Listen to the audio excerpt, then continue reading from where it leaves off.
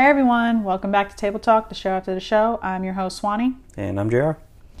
Alright, so today we're going to be talking about character death. Do you allow it? Do you like it? Do your players like it? So JR, what is your opinion on character death? It's going to make me evil. It's going to make me sound really evil. I like it.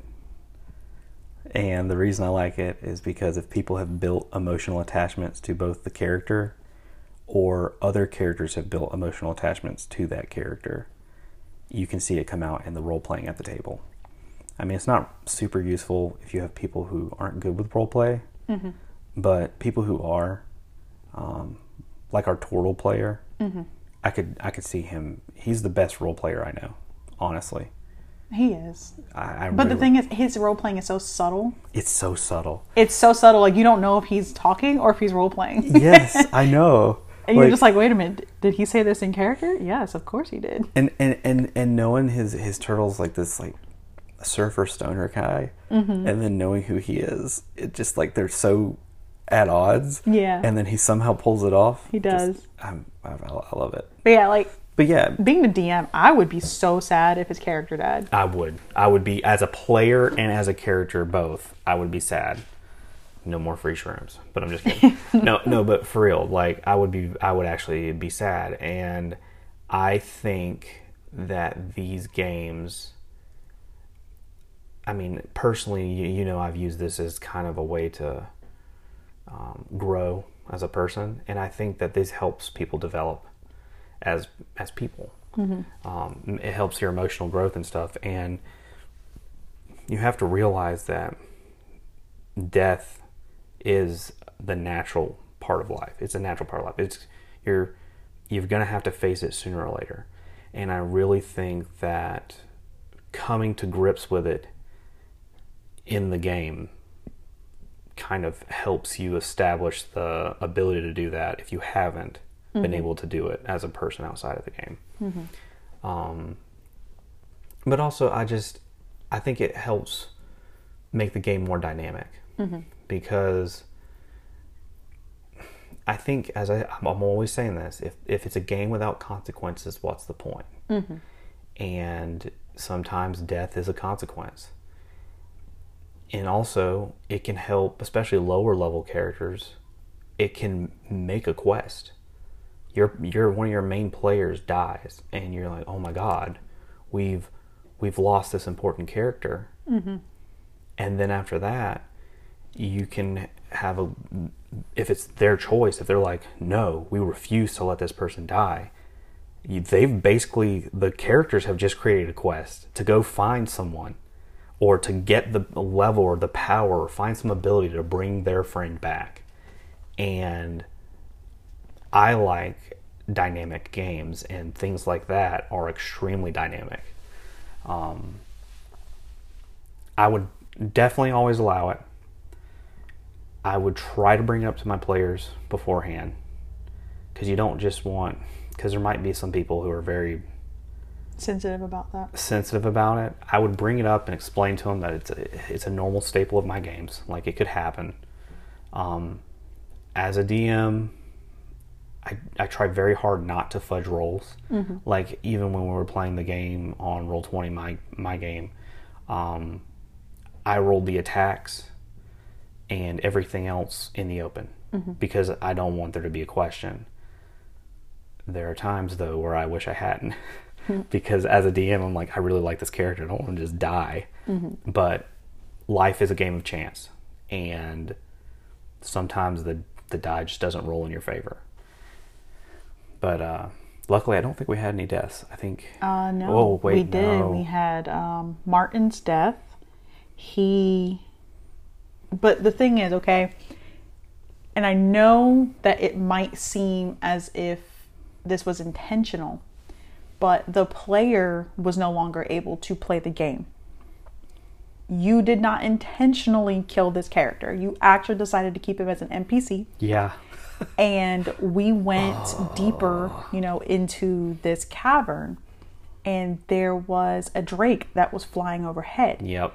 we were not aware that an item that I was carrying was the only thing to save us from this attack. Yeah, you had to display the banner, and you never did. And I was like, please, for the love of God, because we didn't know. Yeah. There was no clue. All you said was, there's this pennant.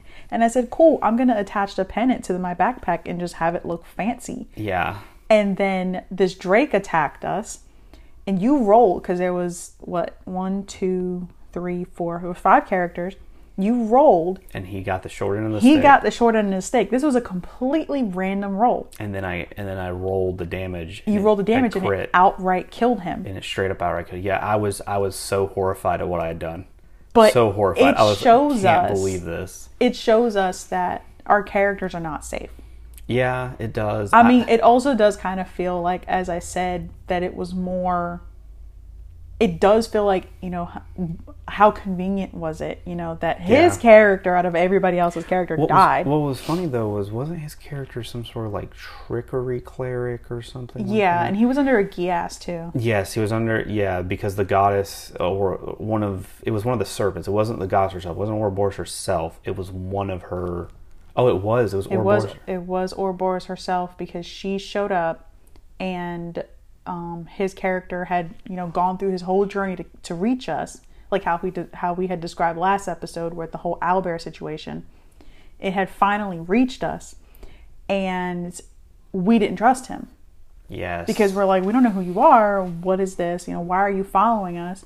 And he was like, hey, I can help you guys out. And I don't think it was Martin, because no, it wasn't. It was his next character, because his other Martin character did died. die. Was it Martin died or Martin? He got sucked into a void, I think it was, because he drew a card from the deck of many things. Okay, yeah. He got sucked into a void, and another player I think it was that same episode, that same session, he ended up in like some astral plane because he took some gems and put it in his bag of holding. Yes, and I asked him if he was going to do that. I was like, hey, are you sure you're not going to check any more of them? And he was like, no, it should be. I thought it was Martin that did that. No, that was Adam. That was Adam. Okay. Adam is the one who got sucked into the bag of holding. Yes, and it was because he put it in there, and I told him there were certain gems in there that had interdimensional magic in them. But we didn't know and this. And one of them was the phylactery for like the big bag, because I was going to make you guys go all the way back through all this nonsense to figure that out. And he was like, I'm just going to throw them in there. Because I was expecting you guys to take them and sell them. Yeah. And then now this thing's just gone. Yeah. And then you're going to be like, oh, crap. We came across this thing so long ago. That was like this I gotcha kind of moment. But when he was like, I'm going to put it in my bag of holding, I went, please no. Because I didn't plan for that. I, for some odd reason, it didn't click. I was like, oh, well, I gave him some things. And the bag of holding didn't click for me. Mm-hmm. And then once he did that, and remember, Adam was sitting there floating in space for basically ever. He's in his, he had like a sleeping bag that he could walk in. Yeah. And now he's just in his sleeping bag, just floating. Didn't he base that character off of somebody off of My Hero Academia? Yeah, I think so. I've never seen it. But it was the visor guy. I can't remember his name. But yeah, he based him off that because the guy's very lazy. He's always tired. He lost his character, both of them, that same session. But that one didn't die. He didn't die. He just got sucked into some other place. Martin technically wasn't dead either. He was got in the sent void. into the void. And then he brought in that cleric that was that weird... Father Yorick. Father Yorick. That's who it was. And yeah. Nobody trusted him. No one trusted him. Which was so funny. But out of everybody, he had the lowest HP. He had the lowest AC. So when I rolled that, and it came up, and then I also critted on top of it. Mm-hmm. I seriously was like, they're gonna think I'm out for this guy. Yeah. I really was like, they're gonna think I purposely did this, but the rolls were on roll 20. It's right there. Yeah. And I love when I rolled the crit. Everybody was like, oh my god, who's that against? And then I rolled the D6. And you're like, okay, and like, these are your numbers. And so we had our numbers, and you rolled, and it was like, oh no. You know that song, oh no. Oh no. That's literally what it was. And I was like, oh no. And what was it? I had it literally swoop down. It swooped down and it caught him and it tore him apart. And we got sprayed in blood and intestines and stuff. Yeah. And then I was like, and then it comes back and I was like, because it just, as you said, it did enough damage to straight up outright kill him. Mm-hmm. But I put, and what was funny was, luckily, I did it, I think you guys were able to back that Shadow Drake into a corner. No, I wouldn't say that. Was that the DM coming in to save you guys No, again? no. Because remember, I'm playing Sweets in that campaign. And obviously, Sweets is lawful good. She does not believe in killing. I think she was a Path of Redemption, I think it was. Yeah, she was Path of Redemption because she always believed that people could redeem themselves. And so this creature comes down, kills Father Yorick, and it's just the three of us left now. And, you know, everybody's like, well, fine. We have the monk who has now been blessed by a goddess. And he's now turning into, you know, pretty much a demigod. And basically a dragon rider. And we have a dragon rider. And then we have me.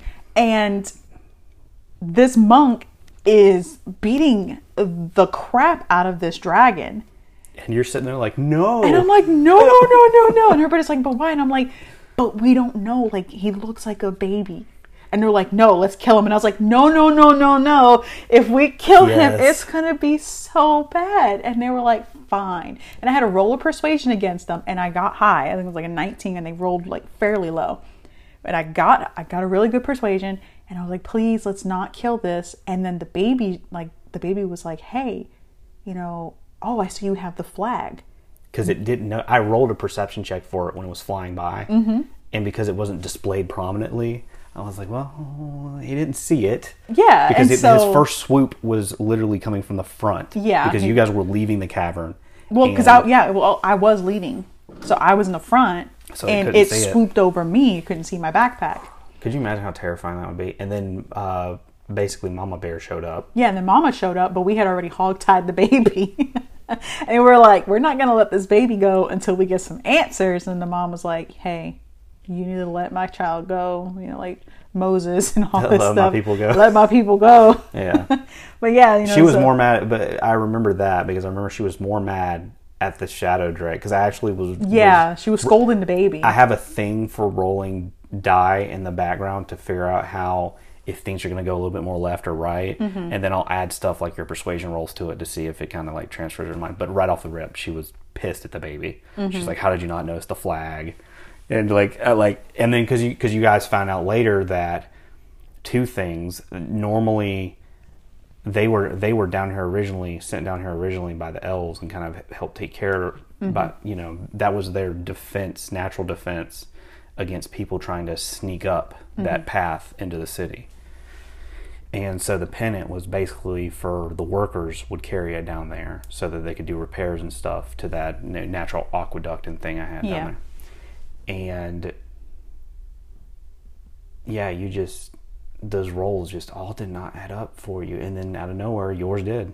And I was really glad that it did because you were glad. You were glad because the shadow dragon was actually based off of, I think, a monster from like one of the other specialty books we got, like the Kobold Press or something like that. Yeah, I think it was like Creature Codex. Yeah, because the Shadow Drake was from one of those books too. And I was like, okay, I'm going to treat this as like this is the baby, this is the mama, and then. Ooh, yeah. If you guys could not have defeated that one. I figured. But the whole idea behind it was you were supposed to meet this thing that I was going to treat it as one of those natural evil characters.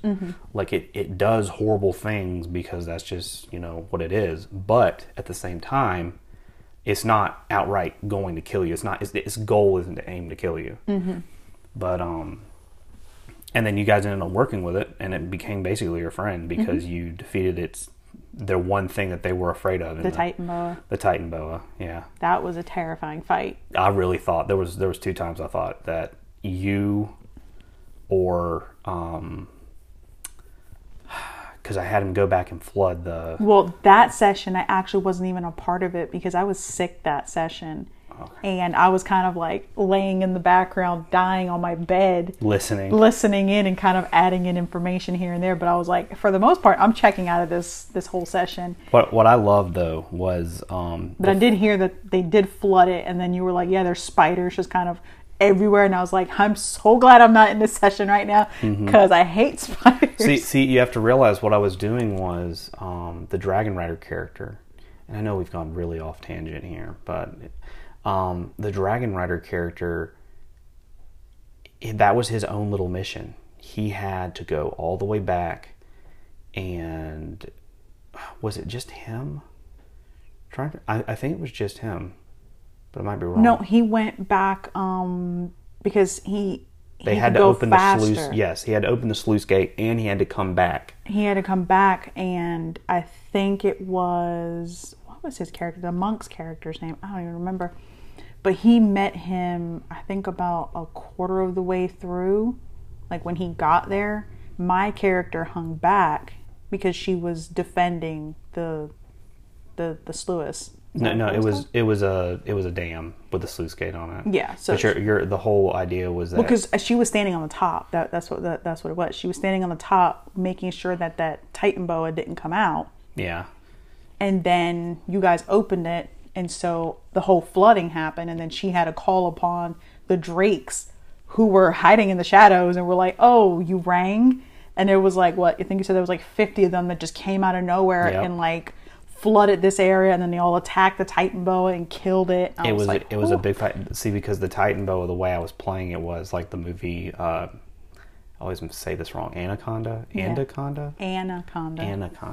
But like that movie where it's like this giant snake, and it doesn't really. It ambushes people again. I've never seen the movie. Oh.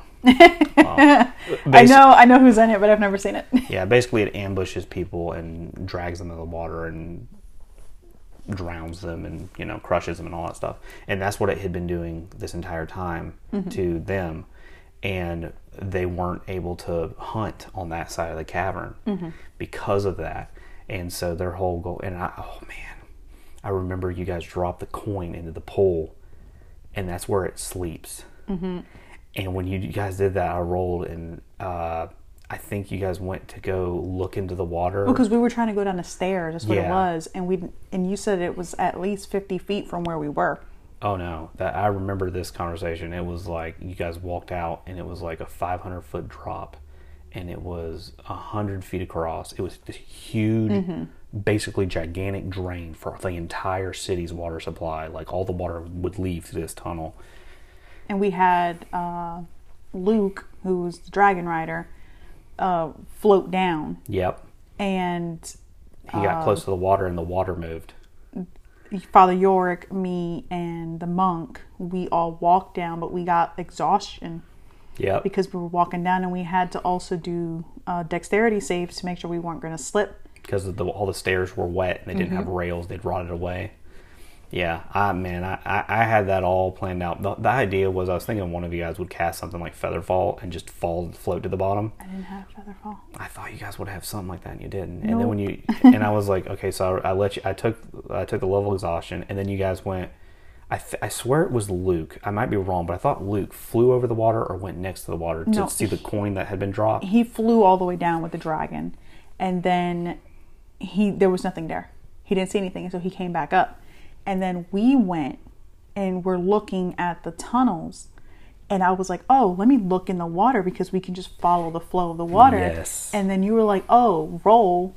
And I rolled, and you're like, you see an eye that's about the size of like a plate dish. And I was like, haha, nope, bye. And I walked away, and I was like, I'm not going in the water. Nobody should go in the water because we're going to die. Yeah, it was an eye the size of a different plate because you rolled really high. Yeah. Because I was expecting, you to not see anything. And I was like, if they don't see it and they stay near the water, one of them's getting hit. But yeah, I'm really glad that you guys got through that without dying. Absolutely dying. I mean, one of us died, but dying, yeah. Yeah. But yeah, that once again, the character death though. Yeah, character death. It propelled that story forward. It did, because now we're like, okay, we actually did lose somebody. Yes, it was an NPC at this point, but we did lose a party member. And you went, we need to get out of this cave. Because now this threat is there. We don't have a way to defend it. At this point, we hadn't allied with the Drake. So had we not, and we had to fight this thing, I honestly don't think we would have made it. Oh no, the whole idea behind that was you were either not supposed, because remember you also had to fight the bullets that were making boring holes through the mountain basically. But the two original paths were you were going to befriend the Drakes and help them basically take this thing down. And once you did that, you would have free range in the cavern. You'd be able to go anywhere. Or, which is sad because you never went on the other side. The other side of the cavern had a bunch of stuff on it, and you guys never got to go there. It makes me really sad. Well, because you kind of described one as being really dark and the other one having glowing mushrooms. Yeah. And so we went down the path with the glowing mushrooms because, there's light. Yeah, the glowing mushrooms. I was thinking, after you kill the Titan boa, maybe you guys would go, I'm going to try to explore a little bit more. But... No, because you had that whole place blood. Yes. You said that once we opened it, we couldn't go back. You're like, is there anything else you want to do? And we're like, right now the Titan boa was pretty much on its way to attack. Mm-hmm. And so we were kind of on a time crunch where like we literally have to choose between saving the Drake or going. Yeah. But the thing that I was thinking, though, it was flooded, yes, but I was also thinking that over time water would drain. Mm-hmm. And because remember, the way I visualize this is you guys would end up having to go back all the way after all your travels to back to this place because the phylacteries that this guy had made were basically like the Horcruxes. There was a bunch of them. Mm-hmm. But yeah, I was expecting you one day would be able to return. And let me think here. I think for that kind of sums up basically everything that happened.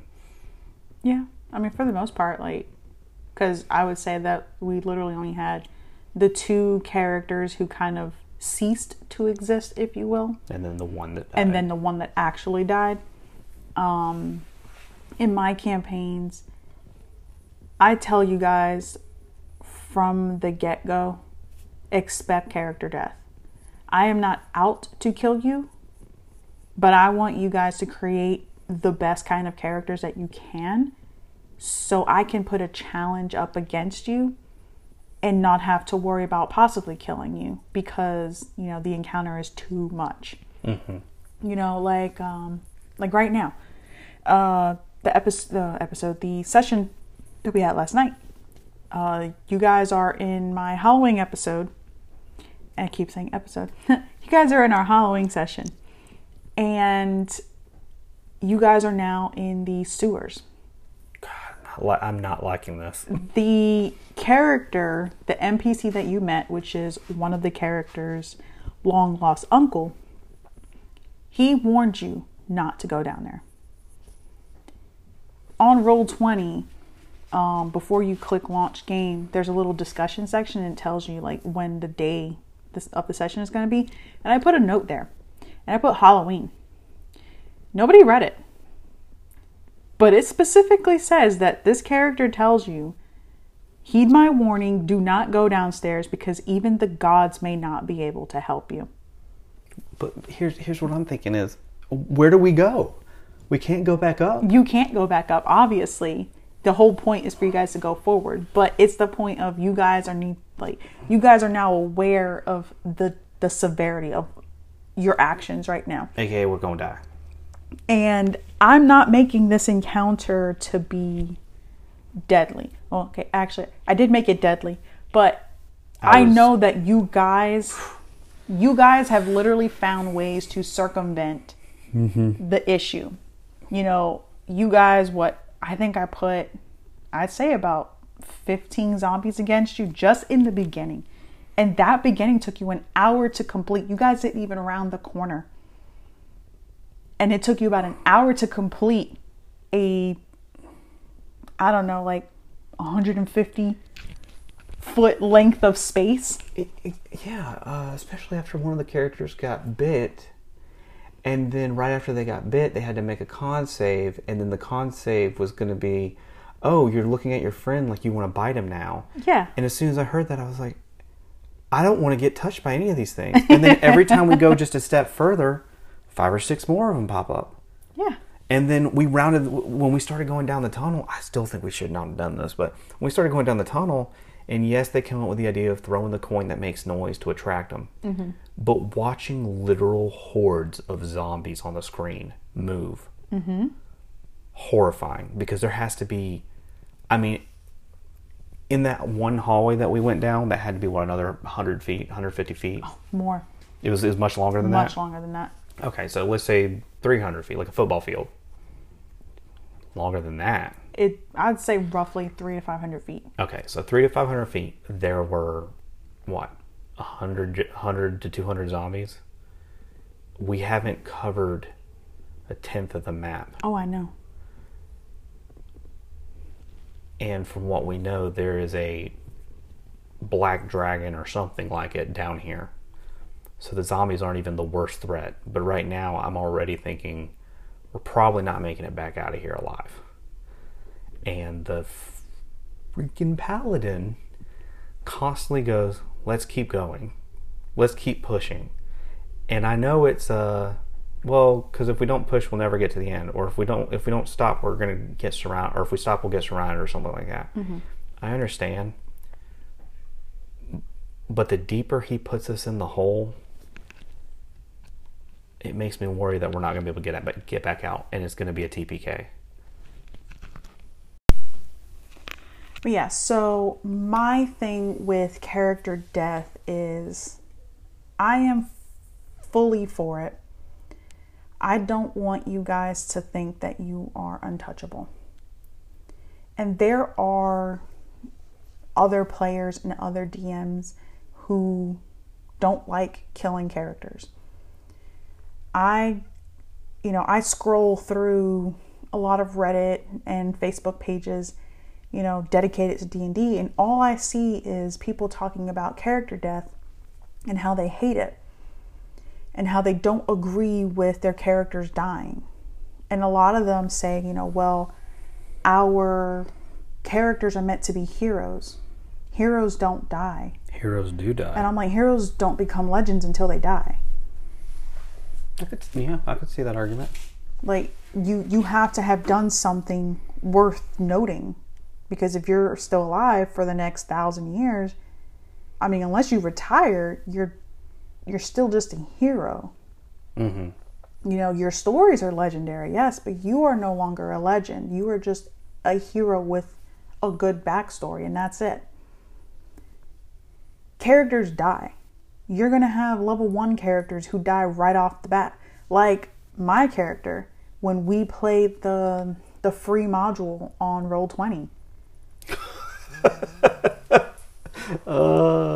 And so I keep forgetting about. Now I have this nickname, among our little friend group called Flying Snake, because my character first hit died from a flying snake, like scaling up that wall, that mountain. And the saddest part was, it wasn't, oh no, you're unconscious. It was, you straight up took enough damage to die because it maxed everything. Yeah, and then we had to have another player pray to the gods. That was definitely the DM coming in at the time. Well, obviously. I know, because I was the DM. You have to add your own flair to it. But, the other player was like, wow, she's an idiot. Let me pray, and hopefully, my God will answer my prayers. And they brought me back. And I was like, thank you. I mean, anyways. But yeah, like, player death is unavoidable. You are going to die. And as you said, it's a fact of life. If you can't handle death in a game, I don't know how you're going to handle it in life. I don't understand it. I mean, it's not anything against other people and how they deal with grief, but you have to consider, you're attached to your character. Your character is an extension of you in a way. Mm-hmm. And a piece of you has just now died because of your actions. Your actions always have consequences. And I believe that, you should be punished or, not punished for things that you do or don't do. All of my campaigns, and I tell you guys this, and I've mentioned it in the other episodes, your actions have consequences. Your inactions have consequences. If you decide not to help a town out, the people might die. Or they might turn against you. But you helping them out probably did help, but now you didn't help out this other town. And so now this other town probably hates you, and you might walk in there and a mob might be waiting for you. You don't know what can happen. You know, you might think that killing this evil lord, you know, who's raising taxes is a good idea, but what you don't know is he's raising taxes to save the people, like in Fable. Mm-hmm. Actually, there's a light novel I read. Is it The Shield Hero? That's actually one of the things that happens. One of these guys, he like fights from the shadows. One of the heroes fights from the shadows, and he thinks he's doing all this good, and he ends up killing a ruler that was raising taxes.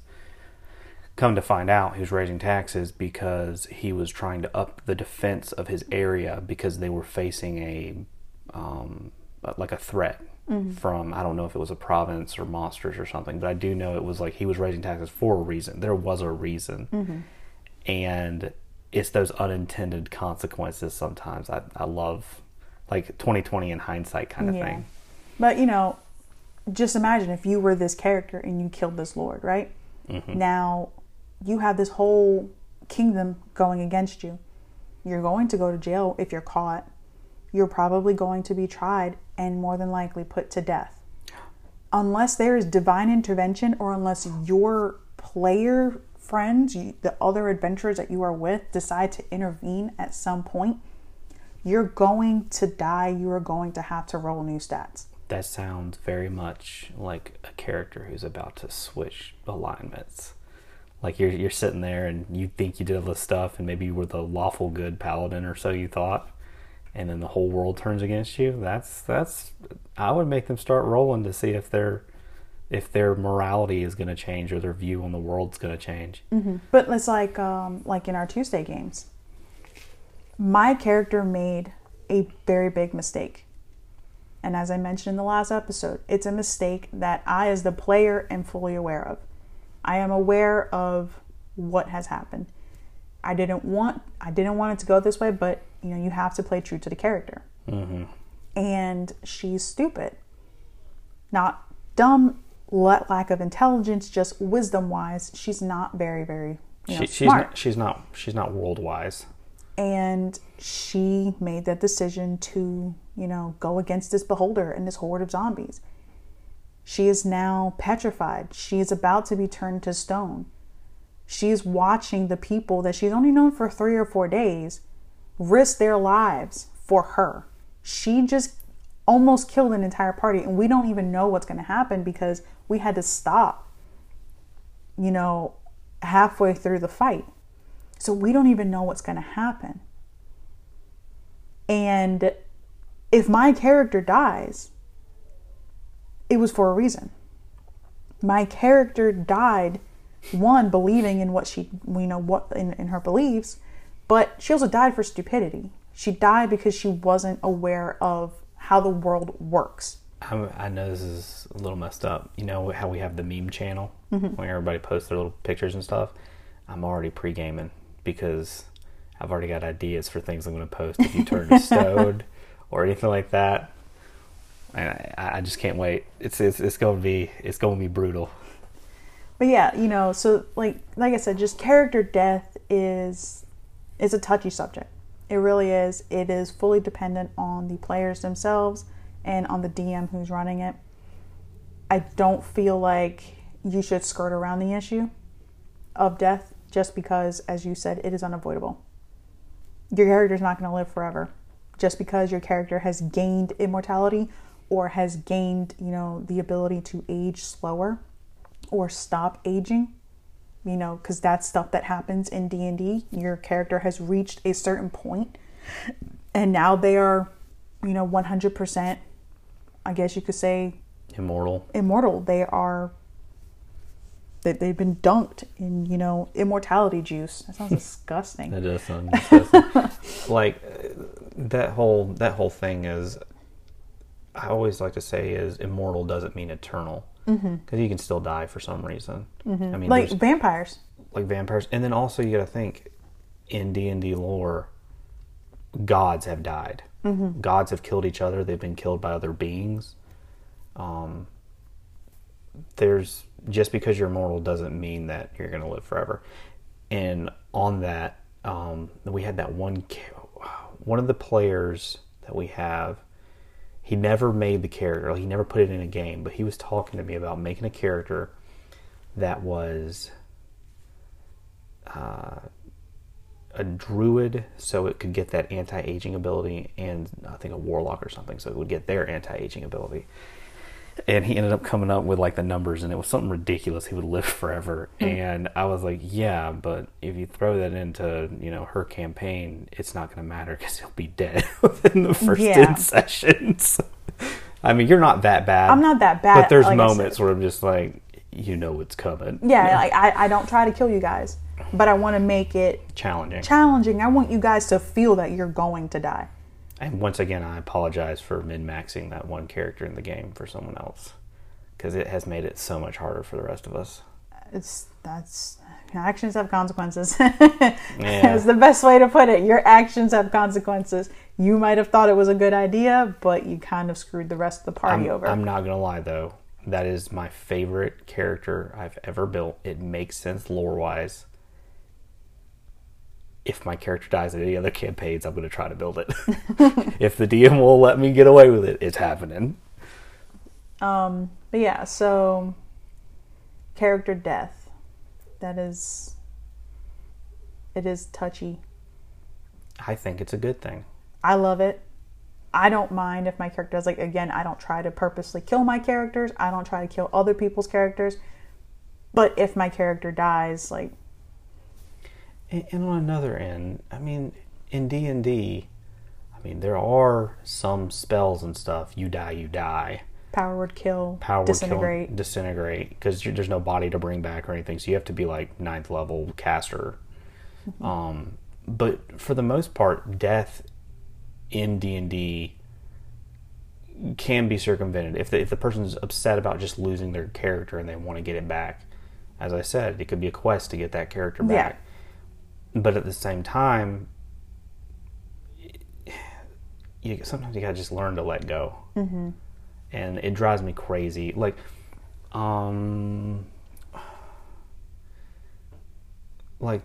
some other shows and stuff we watch, D&D related shows, and I'm not sure if I can use the names and stuff like that.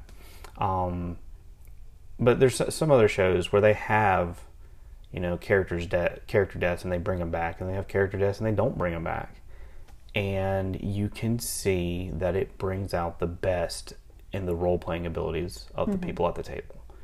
And I think not allowing that and not allowing those consequences not only restricts your players and their characters' growth, it also restricts your avenues for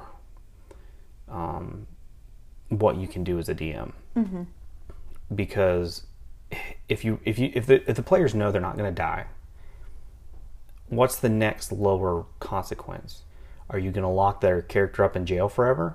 Mm-hmm. Because to them it's probably going to be the same as their character dying, because they don't have control of it anymore. Mm-hmm. So where's the line? If you allow that line to start slipping, where is it going to be drawn? Mm-hmm. And that brings me back to the consequence thing. If people think that they can get away with, because they're high level characters going through a town and killing everyone, or murder hoboing, or if they think they can fight all the guards in the town because we're characters, we're not going to die. Mm-hmm.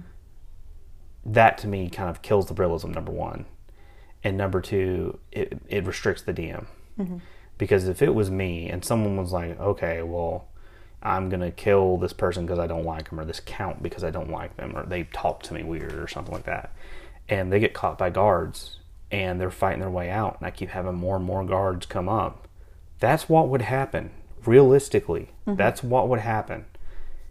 The player that thinks that they have plot armor? Yeah. That thinks they're immune to death is going to be upset with me, because they had to deal with the realistic consequences of their actions. Mm-hmm.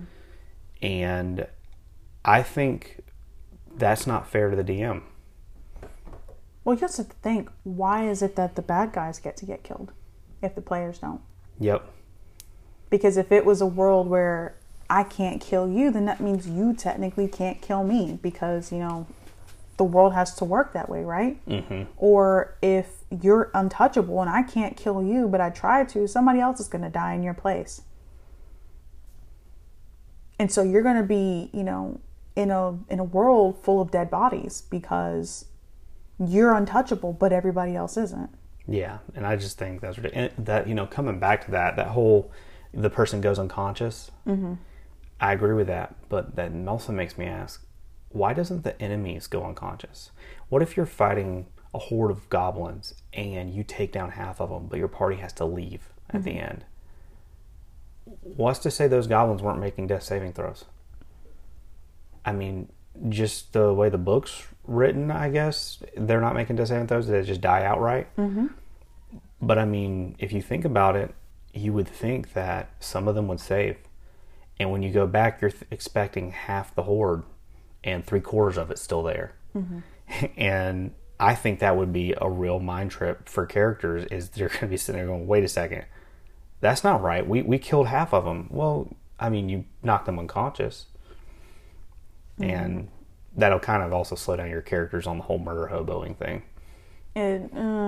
Because they'll go through the town and they'll just be killing people left and right, thinking they're getting away with this, and, you know, going into the tavern and fighting everybody and killing them and all that stuff. But come to find out, you didn't kill anybody because I never saw a coup de grace. You never finished it. And these people recovered and they remember you. And that's going to be a whole wake-up call to, oh, maybe he's not really okay with us doing whatever we want in the game. Yeah. Well, that kind of, I guess you could say, character death would kind of go over to me for, I guess you could say, like, the healing abilities. I don't agree with it. Which ones? You take a long rest, but you got stabbed in the stomach. And suddenly you're better. Like, oh, just let me, you know, just let me pat some plants on my gut and I'm fine now. That's like that magical healing stuff. Like, it makes sense for some things. But yeah, there's other things like illnesses and stuff. You wouldn't think that magic would just, all of a sudden you're better. Yeah. But, you know, then like that, you know, the healing, like, I understand, you know, like, if you're actually doing magical healing, that's understandable. But I don't think the cleric, who now only has maybe one spell slot left, is going to take this short rest to try and heal your gut wound because you did something stupid. I mean, he could. He could, but, you know, that one last spell slot that he has could have been the deciding factor, could have turned the tide. Maybe this person had, like in Pathfinder, like a mass cure wounds or something. What is it? Pathfinder? I'm trying to remember which game it has where there's a mechanic where you only gain back like half your health over a long rest. I'm not sure. Probably Pathfinder. And probably that sounds it like would something seem it would more do. Pathfinder. Yeah, that would seem something more that it could do. And I actually kind of agree with that. If you have less, I think that was one of the rules of my campaign, was if you have less than 50% of your health points, you only gain 50% of your hit die or whatnot. Yeah, no, because me, you, and the other player had actually discussed that. Well, actually, the other 3 players, we had all discussed how we want to make it more realistic. You know, if you're down at half, you know, pretty much like in Pathfinder with a bloody roll, you know, so on and so forth. But no, another thing that bothers me to no end is, again, tying into the character death, is character dismemberment and disfigurement. There are spells that can, you know, bring back your missing limbs. You can go to a cleric to get your missing limb back. But players, and I have found this out, hate having their characters gain a disability. I have a habit of giving them a disability. I do that. I always ask my players, and, you know, every time we make, you know, a new campaign, I'm like, hey, do you guys want to have a disability? I have a whole book full of disabilities for you guys. And it could be something simple like I'm colorblind. And I can work that into a campaign. Like, oh, you find 2 potions. One of them is red, one of them is green. And I'm sitting here going, oh no. Exactly. And it's like, well. Everyone else would be like, oh, that's cool. Give me the red one. And you're like, okay, roll a percentile. and ahead of the group, and they're going to be like, what? Yeah, but then I'm saying, you can have something as simple as I'm colorblind, or something as serious as, I'm missing an arm. We have, our artificer in our Wednesday campaign has ventilating lungs, a prosthetic leg, and a prosthetic arm. This makes me evil, but I'm still thinking about if we ever get in a fight, heat metal. I mean, you can, or you can just rip the limb off of his body and throw it somewhere. No, because if I use heat metal, I'm talking about his lungs. Well, that too, yeah. But I'm thinking like heat metal, and then, because you ain't ripping your lungs out. So at that point, it's just me going, can we stop fighting? Because Jodari is not going to be like, I want to keep fighting with, this person who's supposed to be my ally. Mm-hmm. He's going to be like, have you learned your lesson yet? Mm-hmm. But I am for character disfigurement, dismemberment, disabilities. My character on Tuesday, Granny, had a bum leg. Yep. She was deaf in one ear and blind in one eye. Which all made sense because she was an old adventurer. She's an old adventurer. She was in her 80s. And I don't mind playing a session where I have to roll a disadvantage for certain things. Mm-hmm. I enjoy that because, again, it makes it real. Again, going back to the whole character death thing. Dying makes the campaign real. It makes me realize, yes, these are not real people, obviously. But if you're immersing yourself into a campaign, there's not going to be some grandmother who's in her 80s who's the most nimble person that you've ever seen. Yeah, I mean, I would have died. I would have died though if you had made her a rogue. I was really hoping you would make some character like that, like super dex based. That would be so funny, just because I would have given her a low dex for that specific reason, because she's old. But she has the skill still. She has the skills, but she would like say, I had sleight of hand. A 15, 14, and a 13. I probably would have given her maybe a 14. Now, I would have given her a 15. No. I would have given her a 14 because she has the knowledge of it, but she's old. So her dexterous abilities are starting to go down. She's trying to pick a lock, but her arthritis is acting up. I was just about to say her arthritis. Her arthritis are acting up. And, she's like, oh, well, if she fails a roll, like, oh, well, it's my arthritis. She's trying to nimbly climb, scale a wall. And her hand locks up. Her hand locks up, or her leg, her hip gives out. And so she, slips and crashes into a window and falls into the king's room or something. Are you sure you're not just describing your pains in life? This is my pains. I am old. I'm a grandmother. But no. No. Because that would make me a grandfather? Never. But no, so, yeah, like I said, character death, character dismemberment, character healing. I feel all of that, tying into the last episode, kind of adds to the immersion of the campaign. Because now I'm not just a person in this campaign. I'm not just a hero in this campaign. I am, somebody of importance. I'm somebody who can be hurt. Mm-hmm. In the real world, if I walk up and punch somebody in the face, I will probably land that hit and I might break their nose. I might break my fist in the process. You might break a hand. So, actions have consequences. His nose is broken, my hand is probably broken. Whereas if we're in a D&D world, where I can't get hurt, I can punch this guy, he's going to go flying back 20 feet, and my hand is perfectly fine. Some guy's going to come in from behind me and swipe and slash me across the back, even though I'm wearing a breastplate armor, but it's going to somehow cut through the breastplate armor, and it's going to stab me in the back, and oh no, I'm hurt. But look at that, I'm magically not hurt. Actually, on that, you know how I like alternative rules? Mm-hmm. And one of them is long rest is a week, short rest is a day, mm-hmm. or short rest is 8 hours. Mm-hmm. Dude, it slows the game down, but also it makes people so much more focused on their resources. It does. And there's some classes that if you did that, where a short rest is that 8 hours, that has crippled that character. Actually, I was looking at a completely different tabletop game. It's called Maximum Apocalypse. And if I'm not mistaken, in that game, a short rest is actually 8 hours. And a long rest is a week. And it makes sense. But I'm just thinking of characters like Druid.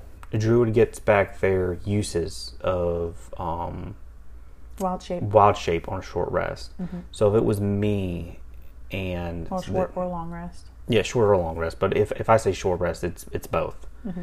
And I would think that would very much cripple that character. Mm-hmm. So for the whole day, they have 2 uses of wild shape. Yeah. And that's kind of the go-to thing for that class. They're kind of like, they can act as a scout. If they're a moon druid, that is their basic attack ability, because they lose out on the extra spells. So that kind of hurts them. But then again, I'm also thinking, on a lower level, if you notice in Pathfinder, Druid's wild shape scales with them. Mm-hmm. They get more uses as they go along.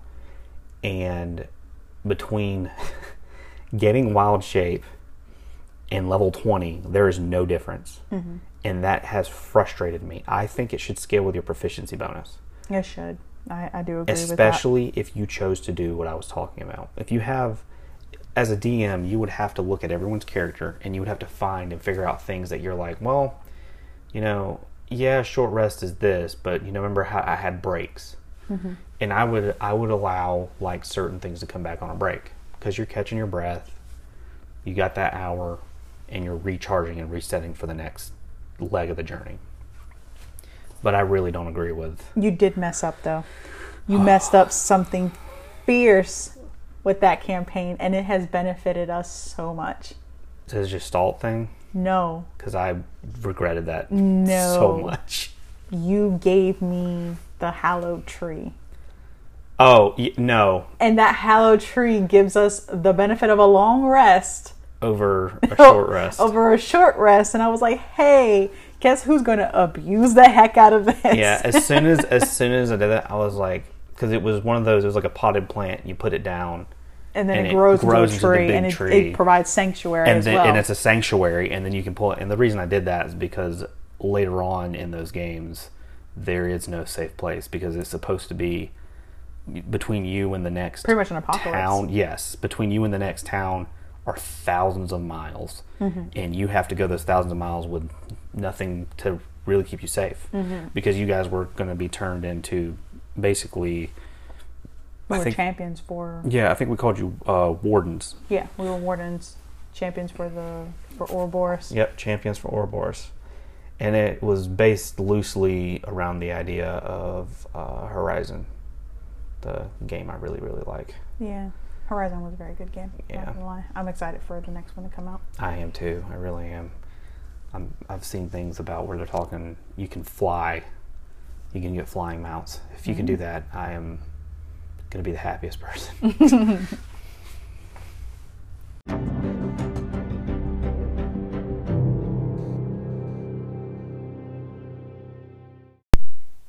All right, so now we're going to get into our Monster of the Week segment.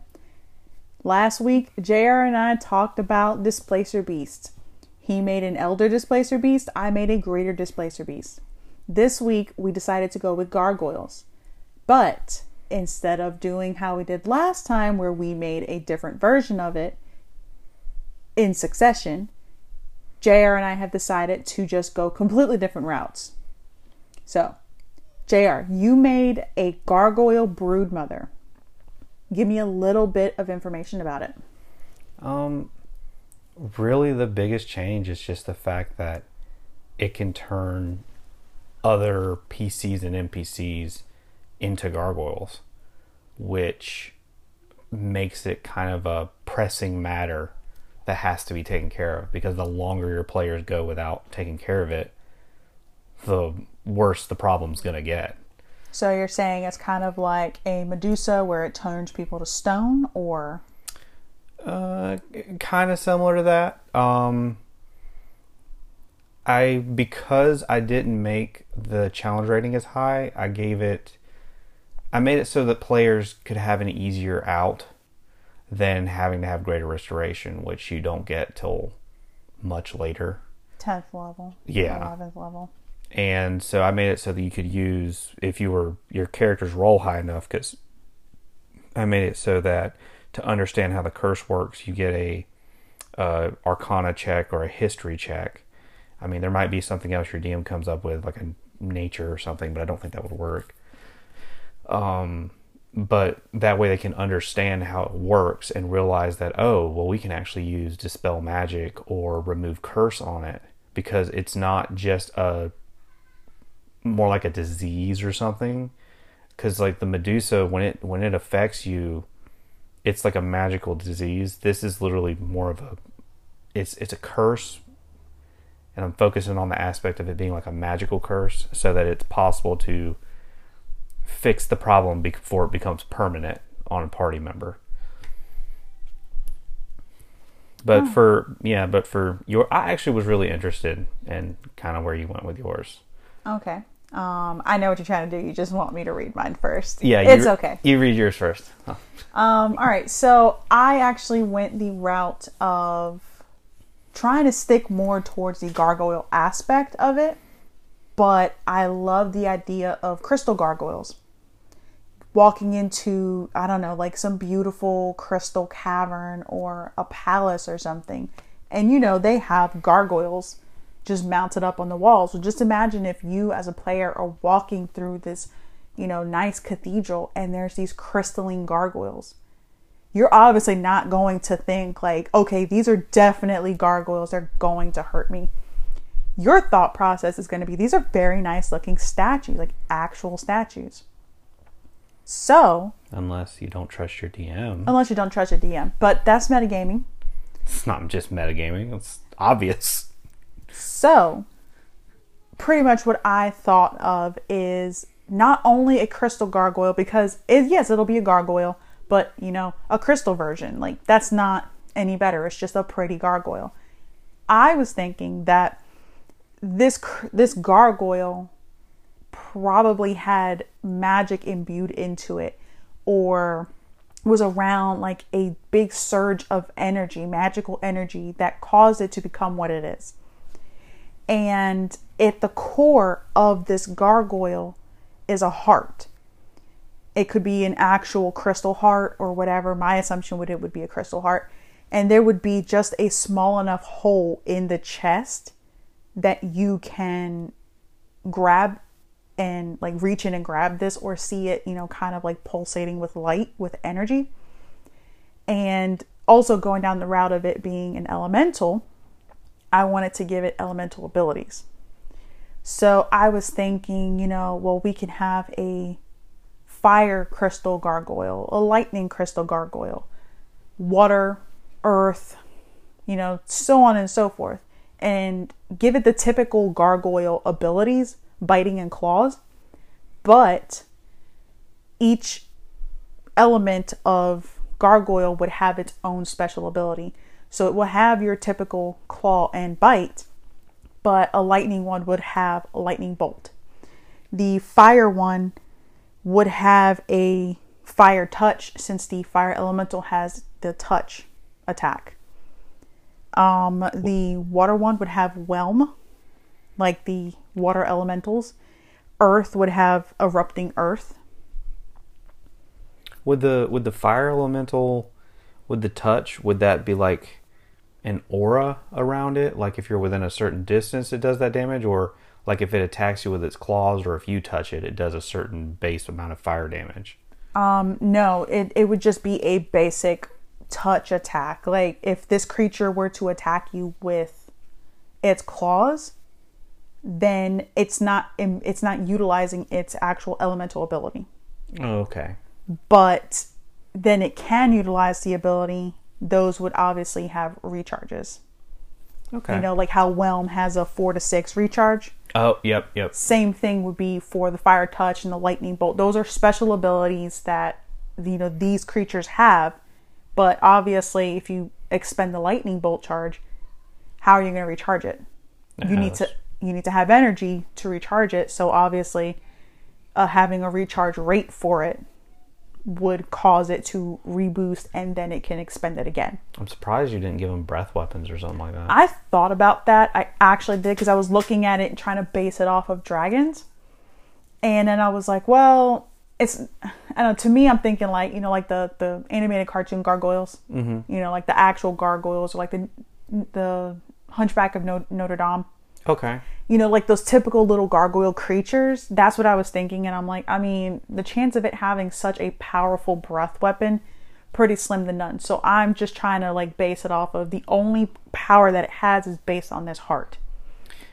You know, actually, on that, if I'm actually wondering at this point, do gargoyles in 5e even breathe? I don't know. I mean, it says that it has false appearance, and it pretty much resembles, it's an elemental, and it resembles just an inanimate statue. I stutter. But yeah, so it resembles an inanimate statue, and at that point, you know, I guess it could be up to the DM if they want to have this creature be, I guess, more living than it is something else. Like, I don't know. I kind of think, because whenever I think elemental, I think like one of the actual elementals, fire, earth, and water. And I don't think those things are actually living. Like, they don't have to breathe and all that. I don't think they would have to. So I would think the gargoyle might not have to, but I don't want to say that. And well, I mean, again, you know, DM's discretion. This is a DM's discretion. This is the DM's world. You know, even if you are running a module and there are gargoyles in it, I mean, you could take out the traditional gargoyle and add a homebrew, gargoyle. The module will still be the same. The encounter will still be relatively the same. You're just adding your own flavor to it. This is even better for homebrew content, you know, because this is your world. You create it how you want. But yeah, so on top of that, I also gave the gargoyle a death burst. So when the crystal gargoyle dies, it will actually explode in a burst of elemental energy. Kind of like a Mephit? Yeah, pretty much like a Mephit. And if any creature within 15 feet must make a dex save, so obviously the dex save would be dependent on how you mod the creature, but I have it at a DC 14 dex save. And it will take 4d12 force damage and 2d6 piercing damage. Jeez, okay. Because you also have to consider it's the actual physical being of it. Chances are the whole body is exploding, so you're going to get hurt from this thing. Now, that would be on a failed save, you would take the full damage. On a success, you would take half. So, I mean, you're not going to die outright. At the end of a and fight, you should be high enough level anyways to be fighting this. So, if it does do damage, and it might knock you down to a third of your health, a quarter of your health, I mean... What's your CR for this? My CR is a 4 for this. So if you put this at a 4, that means that your players are around 4 or 5. Mm-hmm. And, I mean, even if it was the wizard and they're taking average, it's like 4, 16. So they might have somewhere around like 20 health. Mm-hmm. It won't outright kill them, but it's probably going to knock them unconscious. Yeah. So that's my intention. I mean, normally you're going to have a tank in a group. Yeah, and the tank's going to be the one up front. The tank's going to be the one up front. The tank is probably going to be the one to take the brunt of the damage. The wizard's probably going to be all the way in the back anyways, taking pop shots at it. So if the wizard, chances are, is not going to be within 15 feet of this thing. Just plain and simple. Hopefully not. Hopefully, it will not be within 15 feet of it. Then you're going to have You're going to have me, that plays the crazy wizard, who's like, hey, I'm in the front. Thunderwave. I was actually thinking of a DM that plays as a tactician, because like that's my problem. I have to purposely make the monsters play dumb. It's hard not to. Well, you don't have to, because there's actually a book that we have. It's called The Monsters Know What They're Doing. Yeah. And it actually has tactics for, the monsters themselves. There's actually another book called Players Know What They're Doing as well. And I don't have that one because I really only care about the monsters. But it has, like, I guess you could say like little stories, and you know, I guess you could say maybe tips and tricks on how to run specific creatures to help you understand, like, okay, well, the kobolds would attack this specific way and the goblins would attack this specific way. I thought, I'm not even gonna lie, I thought that it was gonna be like, you know, like a football playbook, you know, like an actual play-by-play, like, hey, you know, so they should get into this position and this is how you do this. And I thought it was that, and when I got it and it was an actual book and I had to read, I got a little sad. I'm not gonna lie. I think, is that based on the website? Yes, I think so. Okay. I've actually read through the Monsters Know What They're Doing, like some of the kind of, I guess, like articles, like the sections on the different monsters, and I prefer it that way because it gives you the mindset and it gives you the tactical perspective of the monster, but it doesn't give you the play-by-play, because the play-by-play kind of restricts you into, this is what I was given, this is kind of like what I know. It doesn't technically restrict you. If it was a play-by-play, I don't feel like it would restrict you, because again, this is DM's discretion, but you would learn how to utilize each one. You know, like in a military setting, they don't just tell you, okay, boys, run out there and have fun, shoot whatever. You know, they're going to kind of give you a general basis of, okay, well, you guys probably need to stick together, and you guys need to stick together. And maybe you guys don't run head on. You know, you guys will probably go around the corner and do this and hide. And oh, you're talking about literally being taught like basic tactics. Yeah, basic tactics and how to use it. Well, that's the thing. If you understand, well, okay, never mind. That's my own experience coming in. I just realized that, you know, not everybody knows this kind of stuff. So yeah, exactly. Never mind. Okay, because now you see what I'm trying to get at. If you understand basic military tactics, and I'm like, wait a second. Most people don't. Most people don't understand basic military tactics. Okay. I could see the argument that maybe there should have been a little stuff for like group warfare tactics and guerrilla warfare and stuff like that. I could see that being an argument, but a large portion of that is a mindset. It is. I mean, I can learn. I can do this myself. It's not like I have difficulties setting up encounters. But I don't know. Like sometimes I just would like a cheater bar. It's not even gonna lie. I would like a cheater bar every once in a while. But like, hey, you know what? I don't feel like actually setting up this encounter. You know, I just want to know, where can I put these, you know, creatures in one specific location? How would I have these goblins hiding in the trees and on this cliff and on the ground? How would they, you know, make pit traps and stuff like that? Would they even consider making a pit trap? Are they smart enough to make a pit trap? Pretty sure the book explains it. The book explains stuff like that, I'm quite sure. But I'm lazy and I don't want to read. That makes me so sad. I might be disappointed. I'm the lazy DM. I am disappointed in you right now. Isn't there another set of books? There is. Like that? It's called The Lazy DM and The Return of the Lazy DM. And you have both those books? I do have both of those books, and I haven't read them. Oh my god.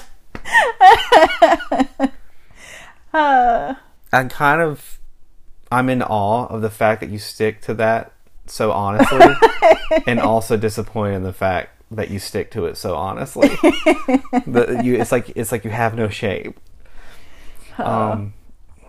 But yeah, I can't think of anything else for the crystalline monsters. I can't think of anything for how I would want to change up the gargoyles. I actually like them as they are. Mm-hmm. No, I mean, I was just saying, like, there's some creatures I feel like don't need to be modified. I like gargoyles, but I also like modifying them. You know, I like giving them, I guess you could say, a story. And these stories can, I guess, breathe life into these creatures. You know, so we're going to have a gargoyle, right? Is there an actual history on the gargoyles? There probably is. Again, I haven't read the books. But there's probably like an extensive history on these gargoyles. Yeah, it actually explains how they're made. I think it's like a god, one of the gods of the pantheon, literally on the plane that they're on, basically brings them to life from nothingness. Mm-hmm. Or it's like, I think that's what it is. It's like they basically are brought to life on this elemental plane. and from stone. So, I mean, that's fine, but you having like your brood mother, I don't know, to me it kind of adds more depth to the story. Like, it's not just the gods that can create these things. It could be the gods created something else that can create. Hence your brood mother. Your brood mother can create other gargoyles. Yeah, and from living creatures, not just inanimate things. Because I mean, I just can't imagine a gargoyle running up to a piece of stone and biting it and going, "Haha, now you're a gargoyle," and it's like, "I'm a rock." I'm a rock. Yeah, exactly. And yeah, to get I'm guessing you might be. Are you done with yours? No. Or? I mean, I have one last thing. Okay. The gargoyle, as I mentioned, it does have like that slit in its chest, and it would have a crystal heart. So I actually have it to where pretty much it gives like a small little, I guess, history, like a sentence or two of like why this gargoyle was created that way. Pretty much crystal gargoyle is created when a large amount of magical energy is concentrated on one location. At the center of the gargoyle is its heart, which powers it. A gargoyle's heart is considered very rare and will sell at a high price. So that right there, you can use that as a, side quest. Hey, this wizard needs a crystal gargoyle heart. Like, what is it? Like the hags. Eye?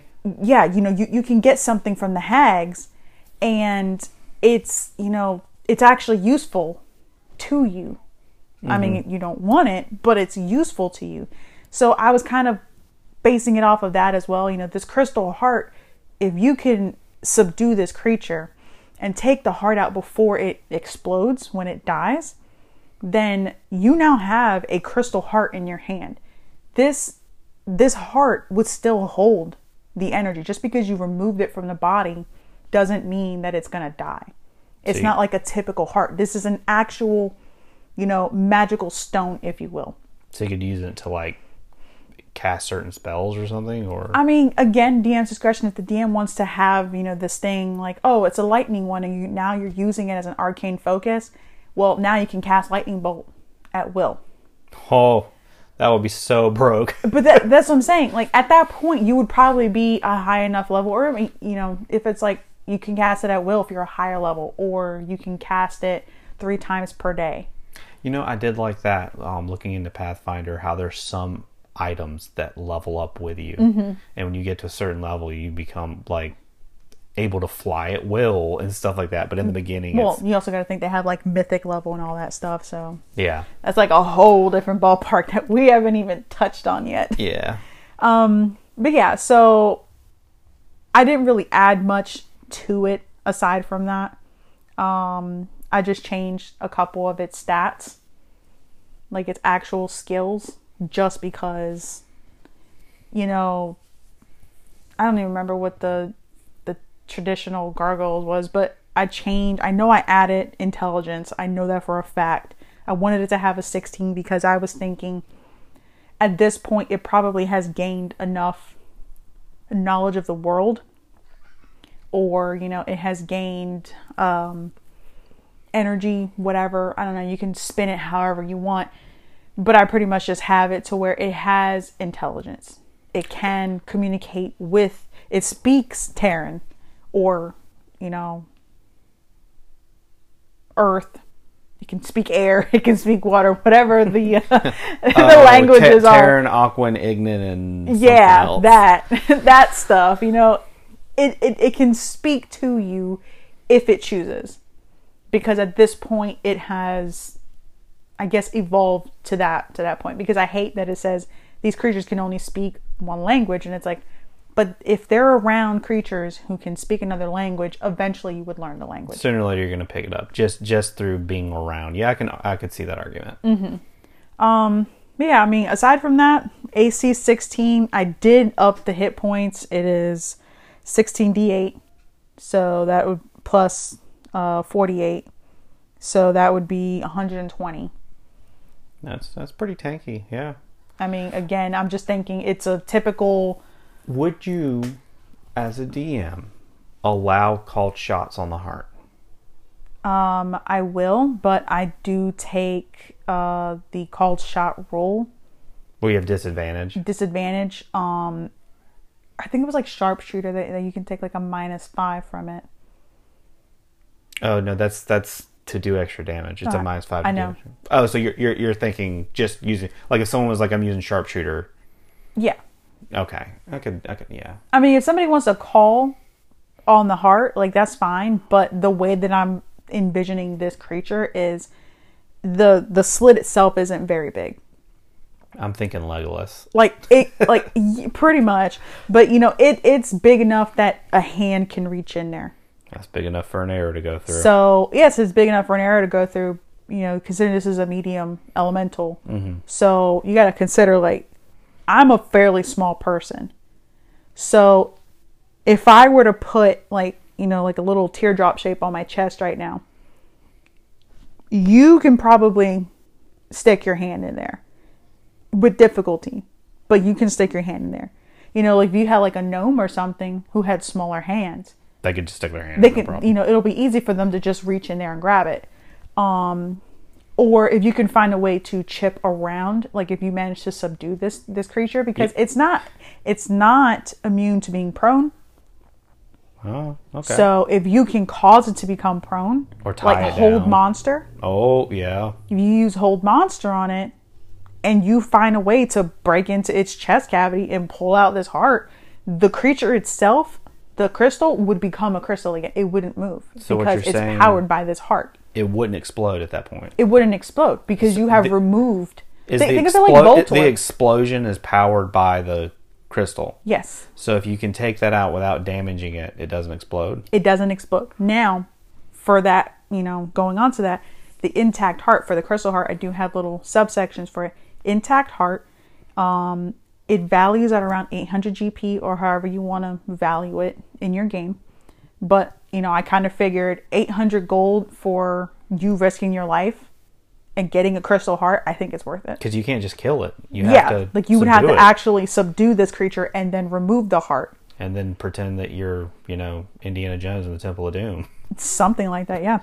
But it says you can either sell it for about 800 GP or you can use it as an arcane focus. And again, DM's discretion, however you want to modify this, use it as a arcane focus that gives a player a spell that would be based on the creature. Imagine letting I know it's not an instrument, but imagine giving it to a bard and they have literally a glowing disco ball that they can cast dancing lights from or something. I could just imagine the bard using it like that too. But yeah, no. So then I also have if it's damaged. So imagine if you do kill this creature, right? And this creature explodes.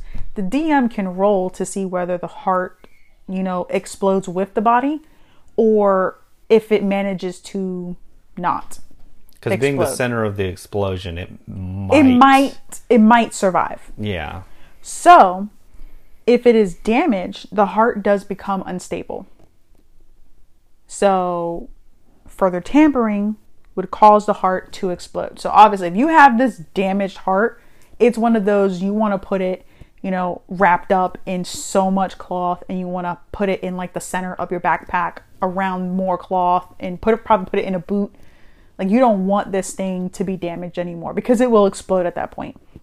And then at that point, when it does explode, anyone within 10 feet of it must make a DC dex save or take 2d12 force damage and 1d6 piercing damage.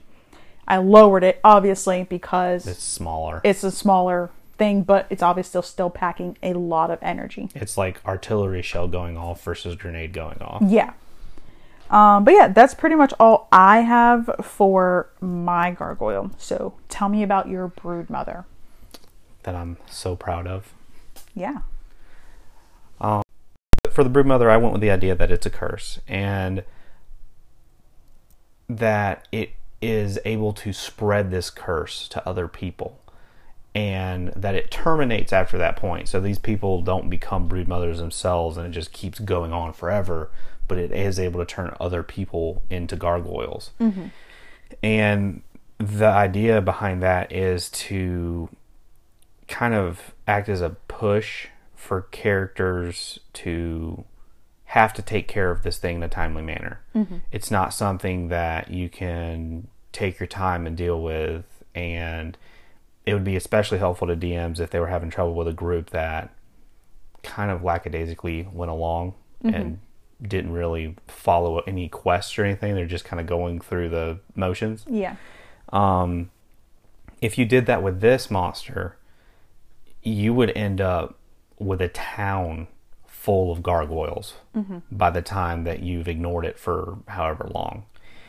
And I made it relatively low enough that you could put this as low as, I would say, a level 3-4 characters. You could. It's going to be really dangerous at that level. I would personally put it in the 5s or 6.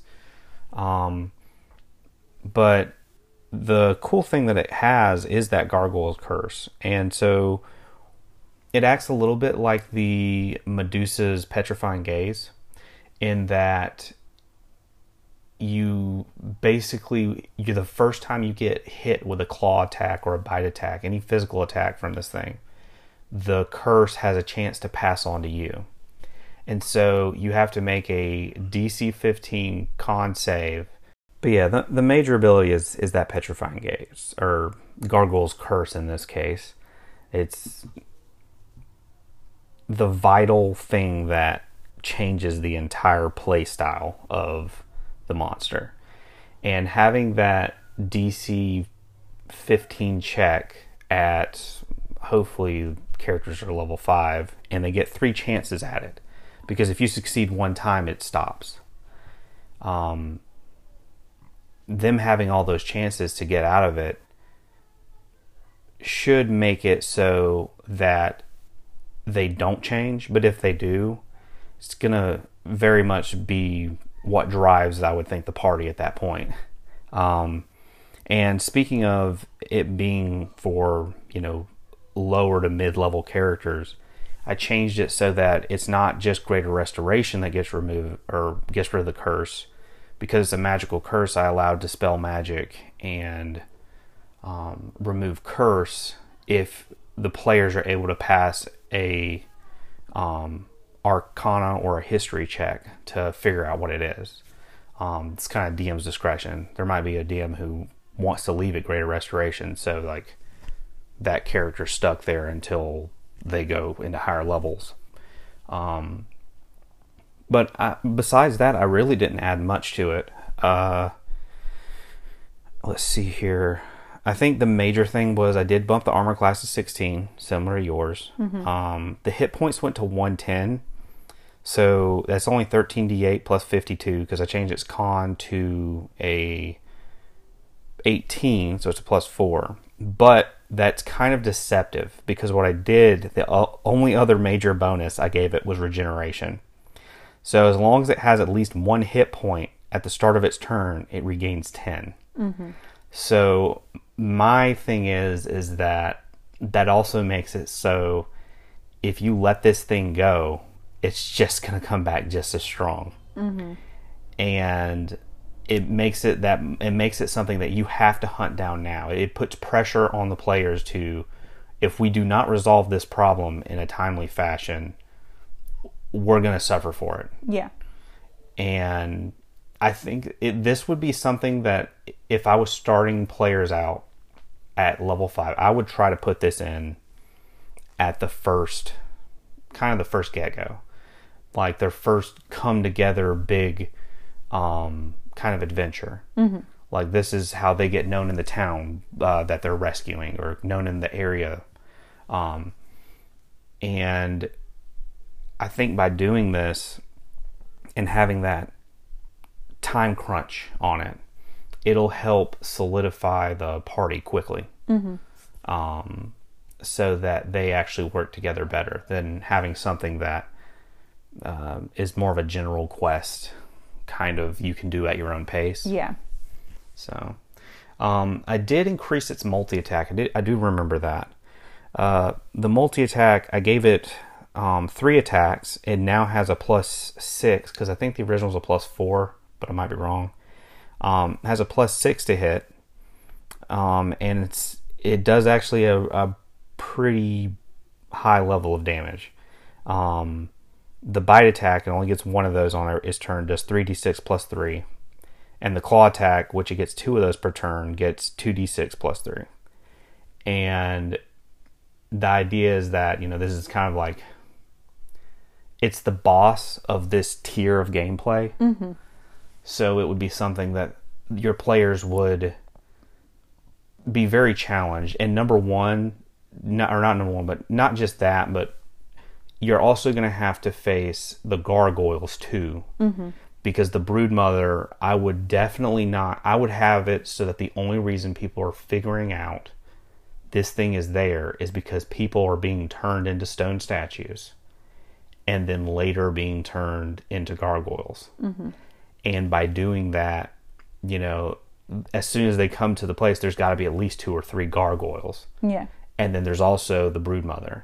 So them interacting and fighting together in the beginning, or like if it was me, I would try to make it so you would lure the Broodmother out. Mm-hmm. Because I didn't give it any lair actions or anything like that. But if it was in its lair, you would think it wouldn't be alone. Yeah. So if I had to fight this thing, I would purposely try to get it by itself. Because if it has backup, it'll just remember. I think what I said about this is it is in control of these gargoyle minions. Because if you fail, I think it's after 10 days, you turn into a gargoyle, basically a minion of the Broodmother, and it has full control of that person. Mm-hmm.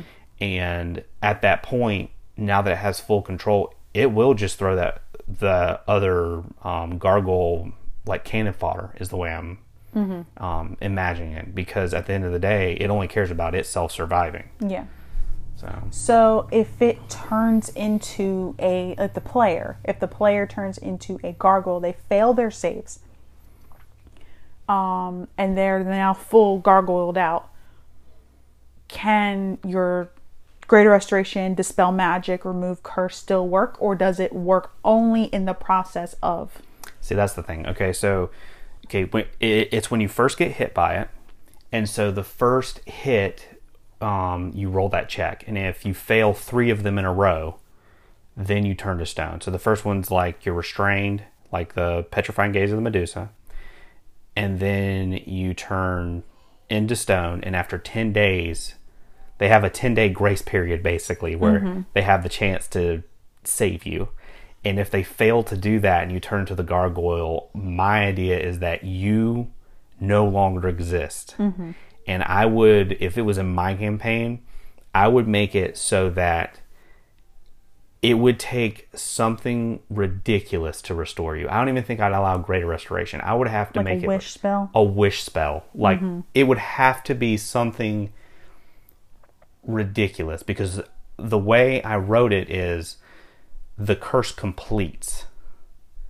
And by saying the curse completes, I mean that the curse is already done and you are already transformed into this thing. There's no going back. What about a revivify? Like, what if you kill this gargoyle creature and then cast revivify? Will you revivify the gargoyle, or will you revivify the person? That I'm kind of leaving up to DM, but if it was me, the way I'm envisioning this is that you don't just transform into a gargoyle. I'm thinking like this thing breaks out of the stone, like body, like a butterfly, kind of like a body, a butterfly. It's like a cocoon, and it just shatters out of this stone statue. Yeah, and I'm thinking, oh, that thing no longer exists. Yeah, no, that makes sense. Well, I was just thinking, because like the way you're explaining it, my head's already like swimming with ideas for how to use this. And I'm thinking, you walk into, like, think of like, okay, like Curse of Strahd. You go into Barovia. That was actually what I was envisioning it being in. And, it's like the small little town. And I'm just thinking, like, imagine if you go into this town and this town has gargoyles just randomly placed everywhere, right? Like on the rooftops of buildings daytime. So obviously, people are just wandering around doing stuff. But then at night, you see everybody kind of just hiding away. Nobody wants to be outside at nighttime. And so you see gargoyles just kind of everywhere. And you're just like, wow, this town's really weird. They have this really weird fascination with gargoyles. And you can probably see people leaving offerings at certain ones. So you're just thinking like maybe they just pray to a gargoyle or something, just some weird superstition. Yeah. And then the further you go into this story, you start finding out that people have gone missing. And then you find out like the castle in Barovia, you know, then you can actually witness the gargoyles attacking you if you're not in the town at night, because they only attack like in populated areas. Yeah. So if you leave the town, you're not going to know what happens. If you go to the gypsies, they're probably protected. Actually, then you finally go all the way to the castle and you see the gargoyles like mounted over where the gates are. And so they're probably not moving. And then you get inside and you're stuck inside now. You can't leave. And that's when you finally get in. And there you go. Like I wouldn't even say she was there in the center, but what I would do, I would have like this huge, like cathedral-like room. And at the end, I would have this big statue of this gargoyle brood mother. And people think like, oh, you know, this is where we pray to the gargoyle. But no, it's actually a brood mother. And you just see gargoyles everywhere. Like you see statues of like heroes just mounted on the wall. And it could take, you know, like you don't know how long these people have been missing. But, you know, it would take some time and you're just looking at all of these statues and then in the middle of your fight, they just start bursting out. That was actually kind of what I was doing. But for me, my way I would set this up is you heard rumors or there was a request, you know, in the tavern like that, have the request board. And part of the request was that, there's this town, there's strange disappearances happening, no one knows what's going on, and then you show up to the town and there's no one, absolutely no one. And everywhere you look, the only strange thing you notice in the town is that all of the buildings on the roofs have gargoyles on them. Mm-hmm. And I was just thinking about how freaky would it be that you know that this request is from this town, mm-hmm. and you get there and there's supposed to be like at least 100 or 200 people and there's no one, and all you find are these gargoyle statues. And well, it would be worse if there was like one or two survivors left, and they're pretty much just kind of like they like no, like especially like their children or something, and they just like they're pretty much trying to survive just hiding. You know what that makes me think of? Aliens. That was exactly what I was thinking of with that. I was like, yeah, like that kind of clicks with that. Yeah, I could see maybe that, you know, that one orphan survivor. Most people won't bother if there's nobody there. If there's no reason to save this town, why? Like, okay, cool, this town's been taken over by gargoyles, whatever. Well, what I was thinking is it's near like another major town. Mm-hmm. So your players start in a major town and they go to this outskirt area. And remember what I said about the broodmother, the longer you leave it alone, the worse the problem gets. So my idea is that, and then also you got to remember, there's still a chance that some people will, and you got to realize that there's some people that are going to save out of this, and those people are probably going to become food. Mm-hmm. And so not everyone, there's not going to be 100 gargoyles in the village, but there might be 10, there might be 20. And you have to think, yes, it's not as bad because like in what was the name of that movie? I think Reign of Fire. Mm-hmm. The dragons are bad enough, but if you can solve the problem by just killing the one, because they can no longer reproduce. And the idea is that you take out the broodmother and kind of solve the problem on its own. And I would think that, like, if I was running it, I would have it so like the broodmother is the apex predator, and it knows that, mm-hmm. and so it's not afraid of anything. So if you show up and challenge it basically for its dominance and its territory, and you can draw it out, you might be able to fight it smart on its own. Mm-hmm. But if you go into the lair and you try to fight all of these gargoyles, you're gonna have a bad day. Yeah. Would you have a weakness for this gargoyle? A weakness specifically? Yeah, like maybe, sunlight, like if somebody had like a sunblade or something. I wouldn't. Or like holy water. I really didn't want to give it a real weakness like that. I was thinking something more along the lines of, because I did make this thing more intelligent. I bumped its intelligence up to a 10 and the wisdom's a 12. Charisma's still low. Mm-hmm. And what I'm thinking of is that maybe it's you as a DM could play it so that its hubris is its own weakness. Mm-hmm. And by doing that, if they can goad it or taunt it, so pretty much its pride. Its pride will be its downfall. Yeah.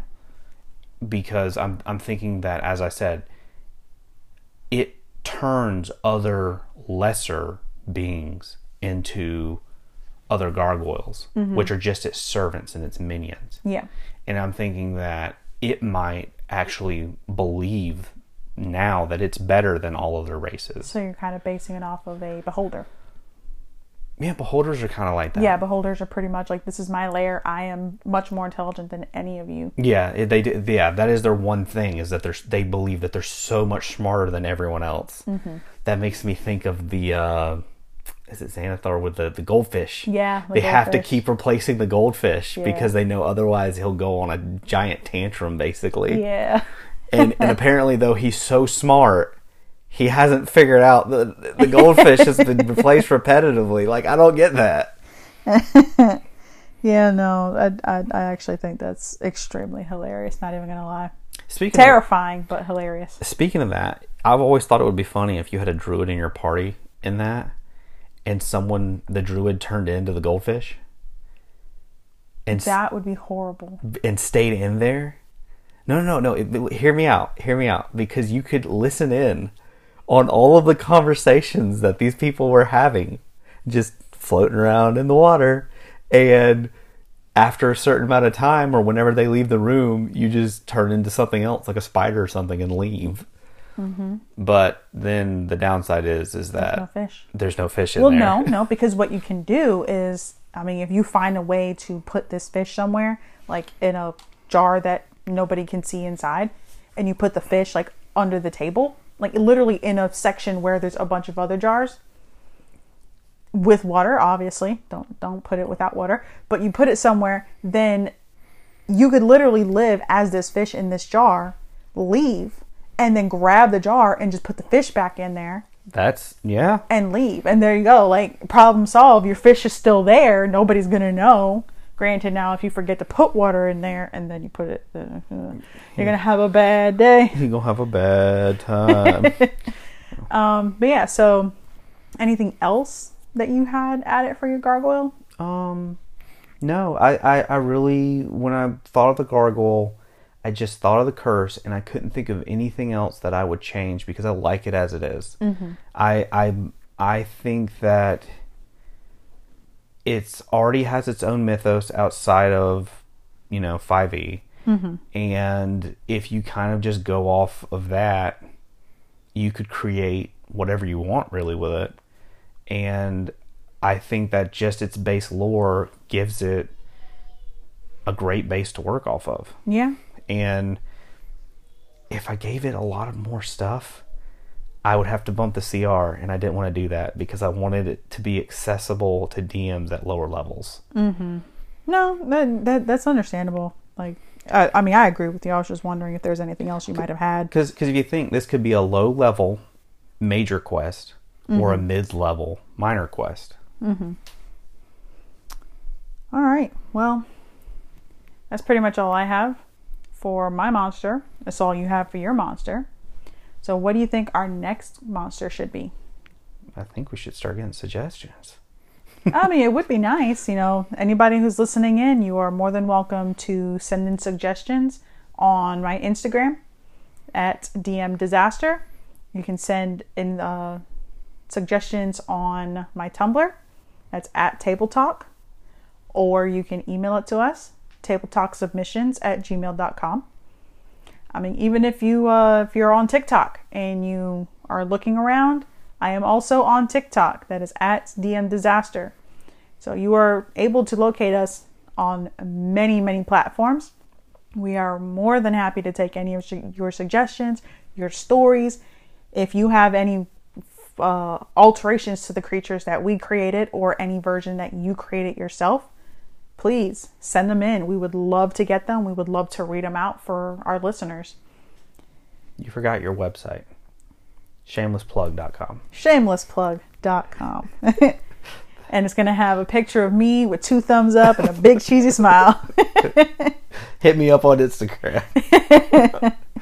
But no, I was actually thinking of either doing a direwolf or I don't know. I'm trying to think. Oh, a golem. We can either do a direwolf or a golem. Okay, so we've had an elemental already. Mm-hmm. A golem's more of a construct, but it still kind of, to me, falls in the same. I mean, we can just go full animal this time. A direwolf would... A direwolf is full animal. We Yeah. did Displacer Beast. Okay, I mean, yeah, we could do. What about doing aquatic animals? do you have an aquatic animal? You can do a frog. That's the first one that came to my mind. I Really? like frogs. A frog. Yeah, you can do like a giant toad or something. You know what? I know what I want to do just because I know you wouldn't want to do it. No, I know what you're going to say. No. Spiders. No. Yes.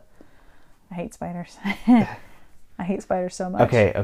I can do the spider. How about flying snakes? I can do the spiders. I'm not going to look at any pictures of them. Okay. What about a flying spider? No. Do you not understand how horrible that sounds?